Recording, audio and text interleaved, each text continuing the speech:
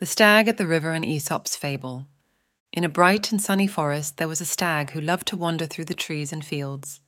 One hot day, he came across a cool, sparkling river. "It's so hot today," he said. "I'll stop by this river for a nice, cool drink of water." As he leaned down to drink, he saw his own reflection in the water. "Wow!" he exclaimed. "Look at my magnificent antlers. They're so beautiful and strong." But then he looked at his legs in the reflection and frowned. "But my legs are so thin and ugly," he sighed. Meanwhile, hiding in the bushes nearby, there was a hungry tiger.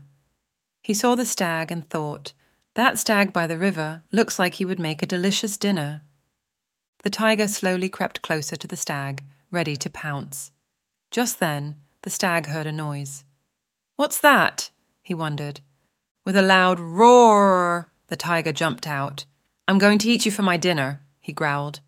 But the quick-thinking stag replied, "Oh no, you're not!" And he dashed off as fast as his legs could carry him. The tiger chased after him, shouting, "Stag, come back here at once!" But the stag was very fast, and the tiger couldn't catch up. Suddenly, the stag's antlers got stuck in the branches of a tree. "Oh no," he cried, trying to break free. "My beautiful antlers are stuck."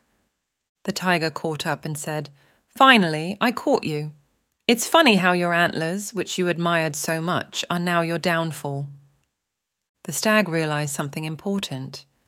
"And the legs that I was ashamed of have served me so well," he said. The tiger nodded. "Things aren't always as they seem," he agreed. And so the stag learned a valuable lesson. The moral of the story, as the storyteller tells us, is that we are often grateful for the wrong things.